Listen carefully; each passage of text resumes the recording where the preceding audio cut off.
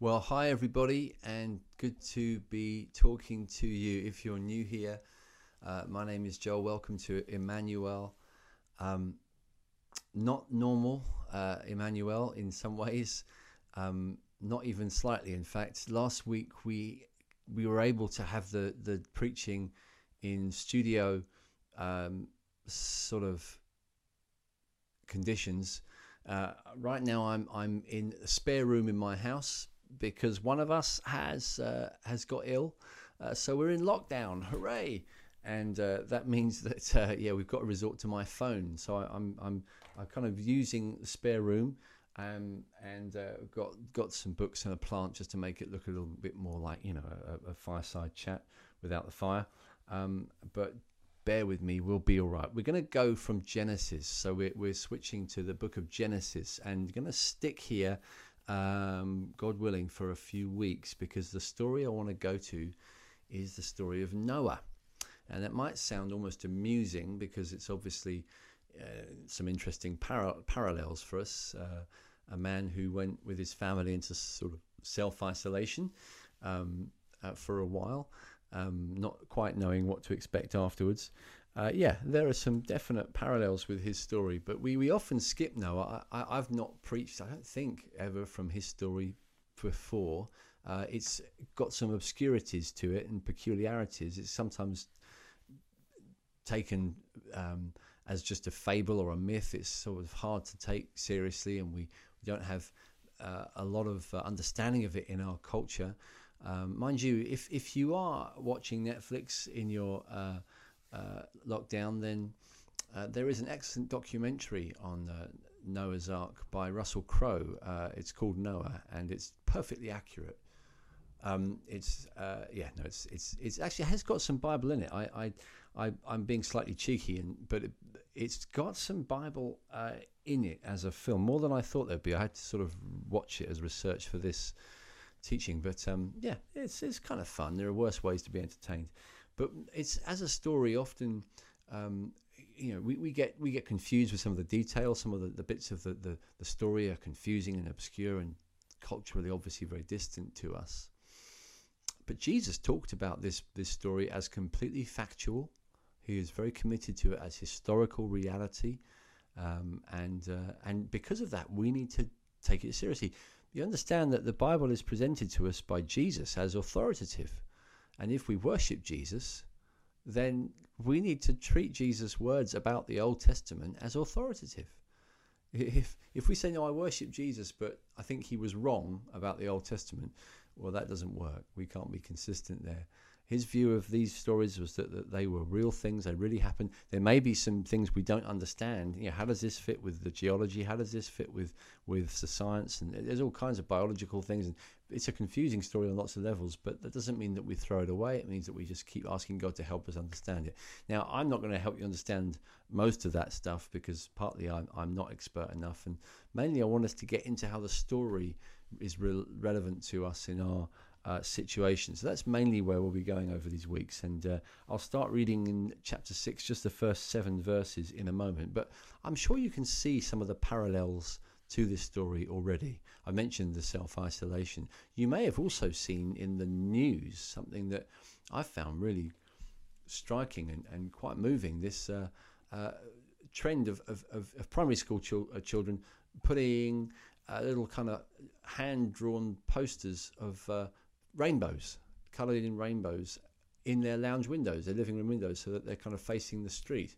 Up and down the country, this is happening. Now, I've not seen anything explicitly relating this to the Noah story, but if you know the story from the Bible, you might know that it closes with this beautiful image that God gives as a kind of promise. He makes a promise that he won't flood the earth again in judgment. It's his commitment to his creation. He's a covenant-keeping God, and he gives a sign of a rainbow as the promise of his commitment to himself, really, to commit himself to that. And so these rainbows going everywhere, I found it really moving. I thought, isn't it interesting that through a global crisis, there's instinctively in the heart of even our children, perhaps without them even knowing why, a sort of a vestige of some shared memory, maybe, of the awareness that a rainbow means hope, and it means God's care for his creation, God's concern. And so I just, it helped me. It gave me an encouragement. I think, yeah, this is a good story for us to dig into. It's an appropriate place for us to focus. And it's a season in our lives where we are isolated, many of us, along with our families. Sometimes some of the pain and the pressure of that is alarming to us. But in all of it, I'm wondering what God is doing. In all of it, I'm thinking, what is it he's planning? What is it he wants to bring about through this? See, we are going through more than a storm, I would say.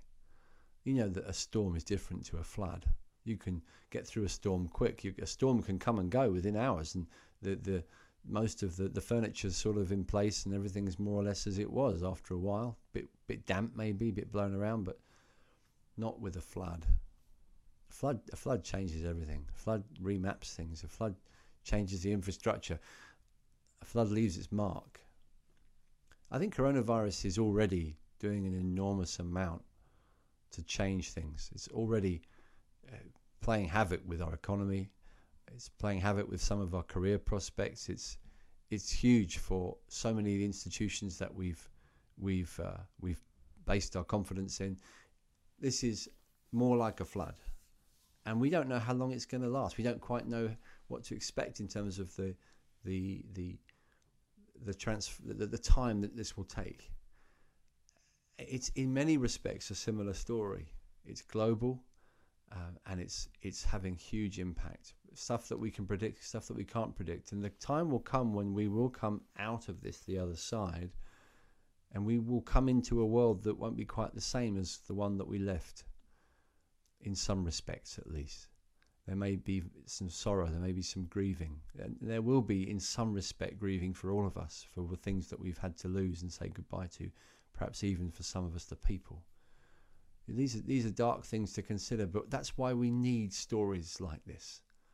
We need a story like Noah. We need a story from the Bible, a story with scale, a story that's not trivial, a story that is about global things, about a God who is in control of global things, a God who knows what he's doing through history. We need some friends from the past who can help us. We need to walk with some giants, as it were, so that we can get perspective. We can get some grasp of how to live, how to trust, what to do in this bizarre time in which we find ourselves. I pinch myself. I think, well, am I dreaming still? Is this real? I can't believe I'm living through this strange time. It seems like a dream, but no, it's real.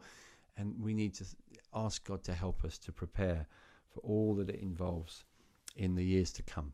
So I thought we'd get into this story and see how it might help us. And to do that today, I'm just going to read the first 7 verses. That's all I'm going to do before we bring some things out from it. It says this, chapter 6 of Genesis. When man began to multiply on the face of the land, and daughters were born to them, the sons of God saw that the daughters of man were attractive, and they took as their wives any they chose. And the Lord said, My spirit shall not abide in man forever, for he is flesh. His days shall be 120 years. The Nephilim were on the earth in those days, and also afterward, when the sons of God came in to the daughters of man, and they bore children to them. These were the mighty men who were of old, the men of renown. The Lord saw that the wickedness of man was great in the earth, and that every intention of the thoughts of his heart was only evil continually. And the Lord regretted that he had made man on the earth, and it grieved him to his heart. So the Lord said, I will blot out man, whom I have created from the face of the land, man and animals, and creeping things, and birds of the heavens, for I am sorry that I have made them. I saw a headline from some online media outlet this morning, I think, saying, now is the time to start meditating. And I guess I can understand that spiritual impulse that many will be feeling, especially now. We don't feel served much more by the idea that life is basically meaningless, that there's no spiritual meaning to the world. You could perhaps get by with that view of the world when all your material comforts and routines are in place. But when they get kicked out from under you in some way, well, it's not unnatural for people to start looking for more profound sources of meaning and purpose and identity, I suppose.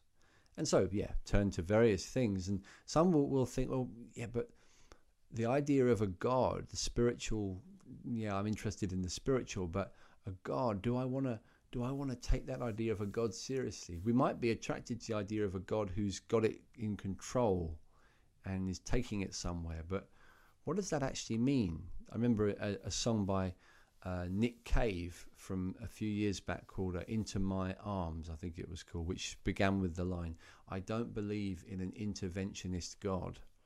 I thought it was a curious category to use. What does he mean by interventionist God? I suppose it's a kind of a caricature of the God of the Bible, the God who just kind of throws grenades in every so often, who he's just on a different spiritual plane from us. But he just gets involved now and then. He just wants to get in and play around. He just, can I play? He just throws a crazy disaster in, or throws a hero in, or does something, but then clears off because he's God and he's preoccupied.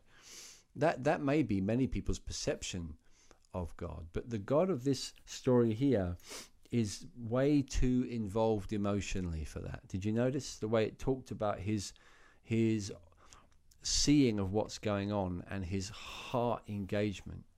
The Lord regretted that he had made man on the earth, and it grieved him to his heart. He's not complacent and nonchalant. He's emotionally engaged. It's fascinating to see that a God exists with passions, I suppose. That's what we see here. Genuine ability to sympathize, to feel the impact of human experience and decision making and behavior. God is involved, and this is very true to the God that we continue to discover as we go through this book from start to finish. We get to the point where this God comes amongst us. He literally arrives amongst us. And so we don't have in the Christian faith an interventionist God. We have an incarnate God.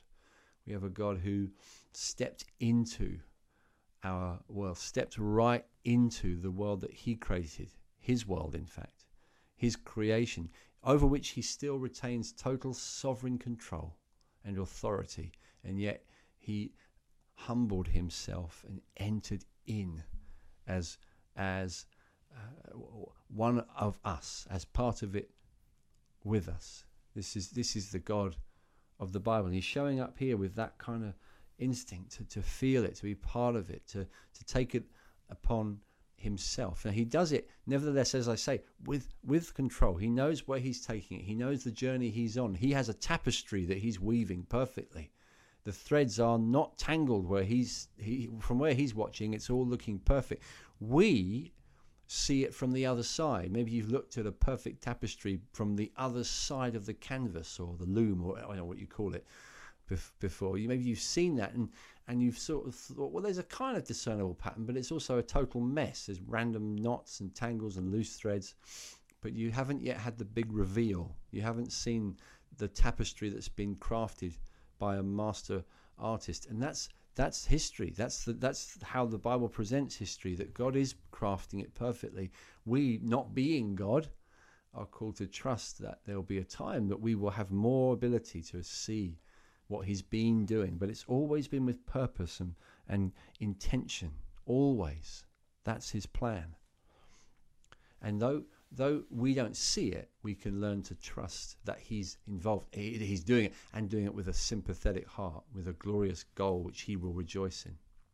Just as he rejoiced in the beginning.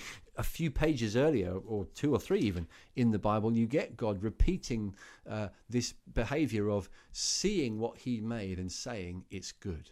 The Lord saw and it was good. The Lord saw and it was good. The Lord saw and it was good. The first week, the week of creation. And then you see here in chapter 6, almost precisely the same language, but in an opposing sense. The Lord saw that the wickedness of man was great in the earth, and that every intention of the thoughts of his heart was only evil continually. And the Lord regretted that he had made man on the earth, and it grieved him to his heart. The Lord saw, and it was not good. That's our legacy. That's our gift to him, if you like.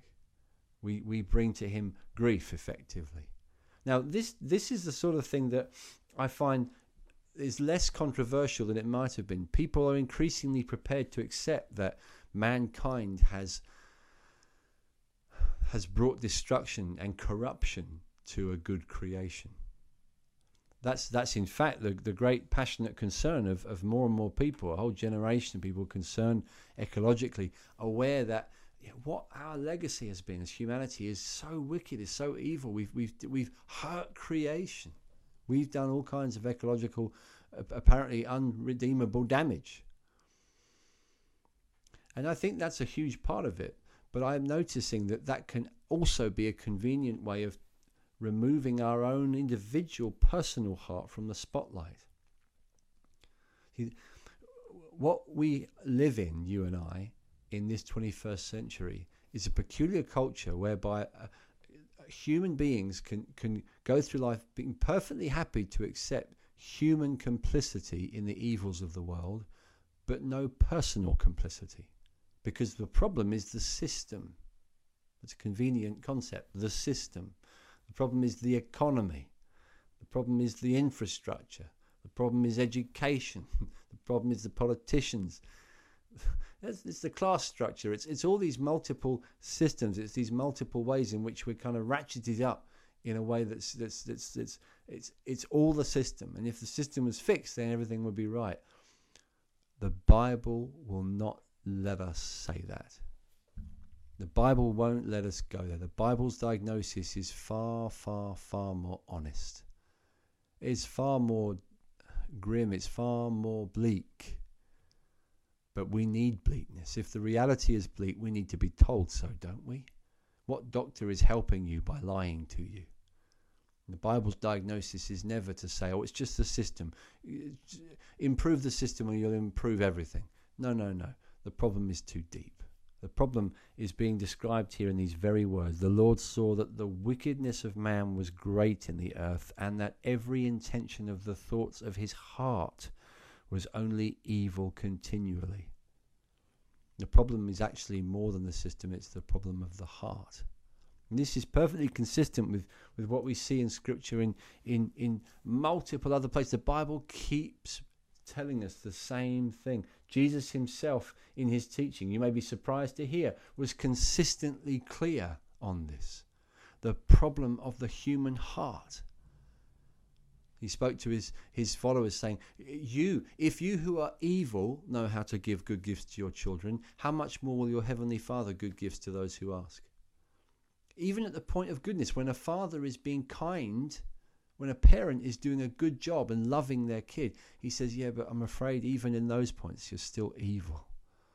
Even your good things are tainted with evil. Of course, many of us list loads of very virtuous people. We might even claim to be one ourselves. But the virtuous person, the most virtuous, will always be the one who will know that their motives are very mixed, very suspect. And the heart is what God consistently looks at through the pages of this book. God's diagnosis of our condition is bleak because he sees more deeply. Jesus said it, out from the inmost place, out from the heart flows every kind of evil. Out from the heart of man. It's not the outward thing that God is so concerned about even. It's from the very heart, the depths, the roots are producing the fruit. We don't rejoice in good things in the way we think we do. Jesus even says in John chapter 3, this is the judgment. Light has come into the world, but the world rejects the light. The world loves the darkness because its deeds are evil. We don't even like light and goodness and God. We don't like it. We reject it. We prefer the darkness. What, are you saying we don't like good things? No, we do like good things. We cherish the results of good things. We like the convenient fruits, but we don't like the tree that they come from. We'll take them, thanks very much. We enjoy the goodness of creation. We love it. But we don't like the root. We don't like the creator. We resist and try to replace him. That's the instinct of our fallen heart. The condition is serious. And this is God's diagnosis here. And it remains so through Scripture and through history. And we need to face this.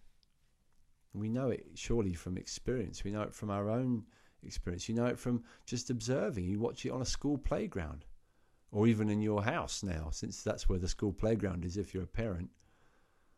Kids are wonderfully innocent people in comparison to us adults, but the seeds of corruption are still there nevertheless from conception, the Bible says, from the very, very beginning of life.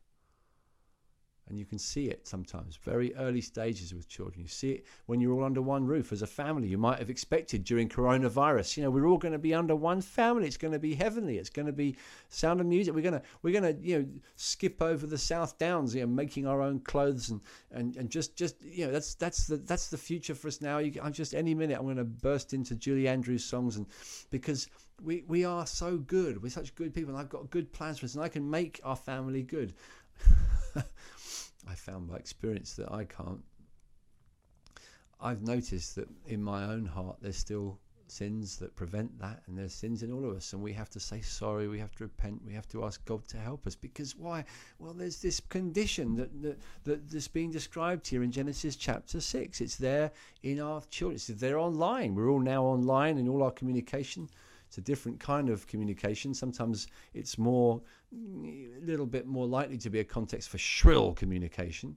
I've noticed it's more likely to bring out the worst perhaps in people. But isn't it interesting that that's not why it started? No one said, let's start the internet so we can all click online and start being mean to each other. Let's invent social platforms. Let's invent Twitter, because that's the reason these things started, was so everything would be really awesome and would be really well networked, and everyone would be groovy and cool and just love each other, and it would just we'd kind of step gradually off, if not gradually, into some kind of perfect mega utopia of multiple connections, and everybody the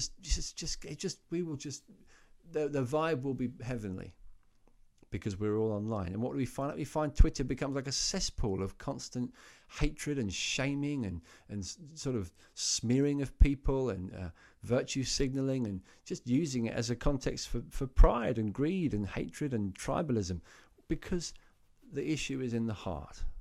The issue is in the heart. Even some of the most sophisticated, well-educated cultures in history, who you would think would never cling to any kind of wickedness, they would never get tangled up with anything barbaric. Well, the reality, the horrible reality, is that you can have extremely intelligent, extremely educated people who are corrupt beyond belief and do unspeakable wicked things, because the problem isn't a lack of education. It's not a lack of even healthcare. It's not a lack of economic accountability and infrastructure. It's not a lack of good politicians. It's a problem at the very heart of each individual that we all share. We need to come to terms with that before we understand how God responds. And God does respond with grief. We've got to see that, God's emotion in it. It's worth saying that, because his judgment in this story is so shocking, actually. If we stop and consider it, we might think of the story of Noah and the flood as something to be associated with children's Bibles and children's books and children's toys even. You ever seen a toy Noah's Ark, with the giraffe's head sticking out the window? It's kind of nice, childy, kind of, a big menagerie on the sea kind of image. Noah's the big zookeeper. It's all good fun. You read this story, as we will do, you'll see it's not fun. It's not fun. And if a film was telling the true story, it would be a lot more shocking than the Russell Crowe one. It's a bleak, bleak story. We're talking about multitudes being judged. Multitudes. It's the weight of judgment in this story is meant to stagger us. It's meant to remind us of what God, in his time and in his way, can bring about whenever he likes, because it's his world to judge. It's his creation. It's up to him, not us. We need to spend our lives reminding ourselves what we're not. We're creatures, not creator. Noah's story will help us, I think. And so will the coronavirus in reality.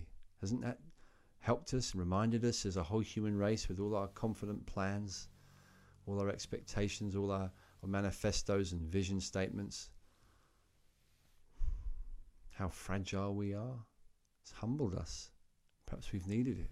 Perhaps we need reminding that any day, any moment, God can step in and say, enough, enough. I bring an end to your arrogance. I bring an end. This is my creation. This is my world. God is genuinely a judge, and we need to take that seriously. We need to see that his judgment comes out of a heart of grief. And we need to see this clearly. There were just a few things to say before we finish this about the judgment of God. And this is really where I want to land this message. First of all, it's not moodiness. See, when I get angry, it's nearly always a shortcoming in me. There is a thing called righteous anger, but our anger is generally given over to really quite trivial passions. God's isn't. God's anger is always righteous.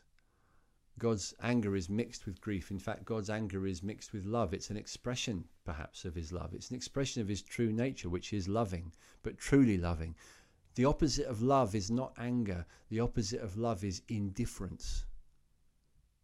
If a man loves his wife and she is shown to be unfaithful, and he dismisses the issue and says, well, it doesn't matter to me, is that man loving his wife? No, he's indifferent to his wife.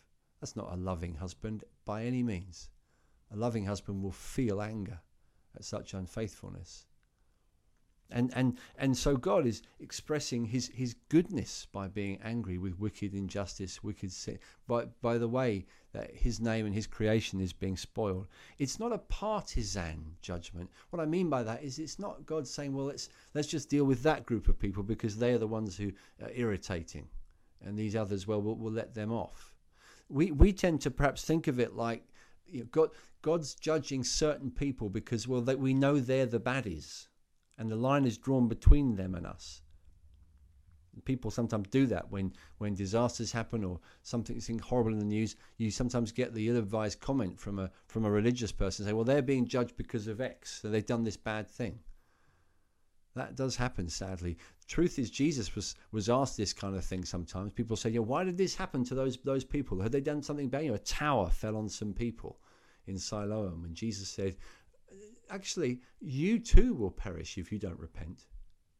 Jesus' comment was to bring it back to the individual's responsibility. Don't you go thinking that they got it, you know, they had it coming because they are the baddies. No. We're all the baddies. We all need to be watchful. This is the atmosphere of Scripture. And for us to think, well, we want God to show up and stick it to those people because that's what we need. We need a God who cares about justice and will do things. And that's a healthy desire. It's a good desire. Maybe we need more of that in our society. We seem to be addicted to having a fluffy Father Christmas God who wouldn't hurt anybody. And there's other parts of the world where they've really suffered and they long for a just God who will bring judgment and deal with his enemies one day. But the only problem with that is the assumption that when God's dealt with all those enemies, he's finished. And he hasn't got to deal with me. Why should we assume that the line gets drawn to our favour? Why should we assume that we will stay on the goody side? It's foolishness. It's vanity. It's blindness, and it's completely out of keeping with what I'm reading here. All of our hearts. It's the imaginations of our hearts. Every inclination, every intention of our thoughts. If God's coming after sin, he's coming after me. So his judgments aren't partisan. And they're not without warning as well. Bear this in mind, please. This is so important. We have such a tendency to stick God's sort of achievements or performance on the wall and judge it, as if he's not fair when he judges.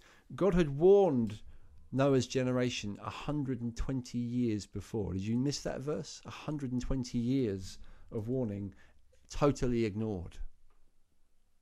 Totally ignored. Whenever God steps out in judgment in the Bible, my selfish, angry, arrogant human instinct is very often to think, why is God so angry? Why would God do that? That's so unfair.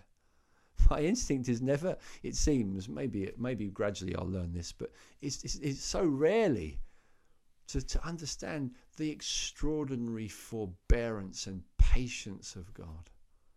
120 years of warning, which results in not one single step of repentance from the people of the time. not one man, woman, or child came to God in repentance during that 120 years. And it's the same through human history. God has sent his preachers. God has sent his scriptures. God has sent his Holy Spirit to convict people. God has sent word. But like Jesus said, the world loves the darkness because its deeds are evil. Our heart inclination is away from him. And so it's not without warning. No one can say, oh, we weren't warned. The scripture says we're without excuse. Every mouth is stopped. God has spoken through nature, through creation, through scripture. We know enough, but we don't turn to him. We don't turn in repentance. But the fourth thing is that it's not without hope. It's not without hope, and this is so important. I would say this perhaps from the most peculiar part of the passage that we read, the first 4 verses, which describe this strange characters called the sons of God. Now, most scholars, it seems to me now, say that these are spiritual beings that the Bible's describing who wrongly start to have intercourse with human females. That sounds, I told you this, these parts of the Bible sound obscure. It's peculiar stuff, very peculiar stuff. But the idea is that evil spiritual beings, are more and more influencing, controlling, being given influence, being that humanity is yielding influence to forces of evil, spiritual forces of evil, abdicating to spiritual forces which are breeding more kind of monstrously wicked tendencies amongst humanity. But what we didn't read is a couple of verses before, at the very end of chapter 5, when Noah is introduced. He's introduced as the son of a man called Lamech, who calls his name Noah, saying, out of the ground that the Lord has cursed, this one shall bring us relief from our work and from the painful toil of our hands. Now the word Noah means rest or relief. It means resting from our labours. Now the reference here is to go back again a couple of pages to Genesis 3, where after the fall of the first man, the first woman, the first to be influenced by the evil spiritual forces in the garden, God shows up even at that point of first failure, disastrous, catastrophic, cosmic failure of mankind, and makes an astonishing promise. And he says, from the seed, your seed, talking to the woman, he says, you, from your line, you will give birth to the one who will come, who will be the answer to all of this curse, all of this wickedness, all that creation's been subject to, all the horror, all the curse, all that I need to judge. Someone will come from your line. A son will be born who will crush the head of evil, and his heel will be bruised. And it's interesting that when Lamech talks about his son Noah here, he talks about him in similar language to that. He says, out of the ground, the Lord has cursed the ground.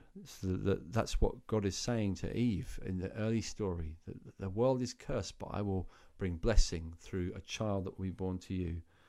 Someone has come, in this case Noah, as a kind of precursor. It's like Lamech and everyone else is waiting for, he promised a child. He promised that there will be a child.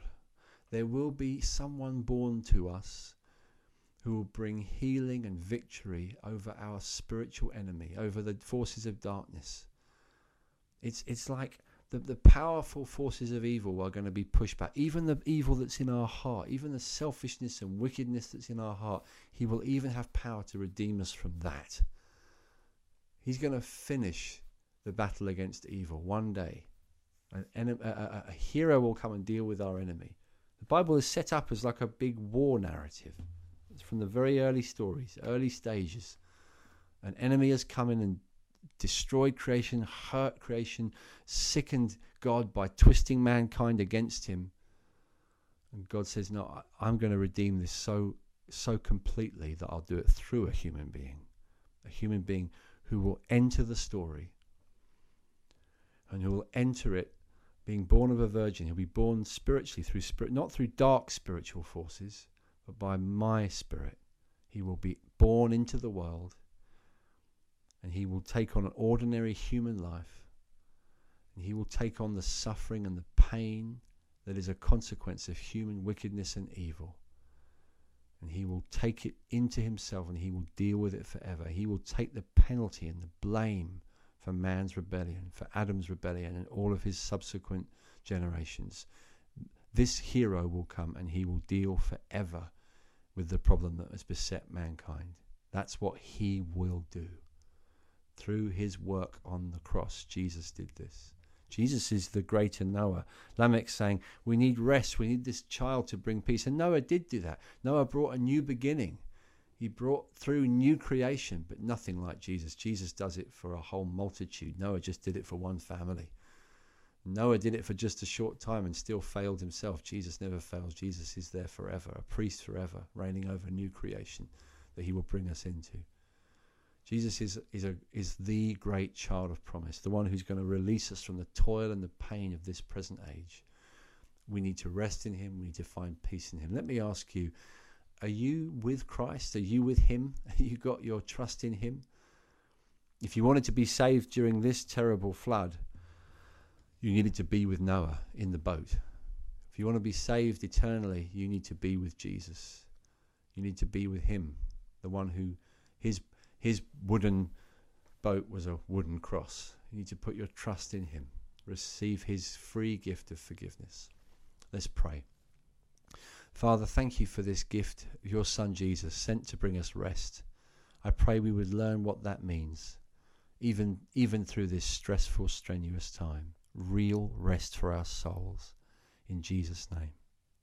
In your own homes, you may be able to take communion, have bread and wine together with your family or friends if you can. If not, just enjoy this time of worship and prayer together with us as we sing. Thanks for being with us. I look forward to speaking to you again soon.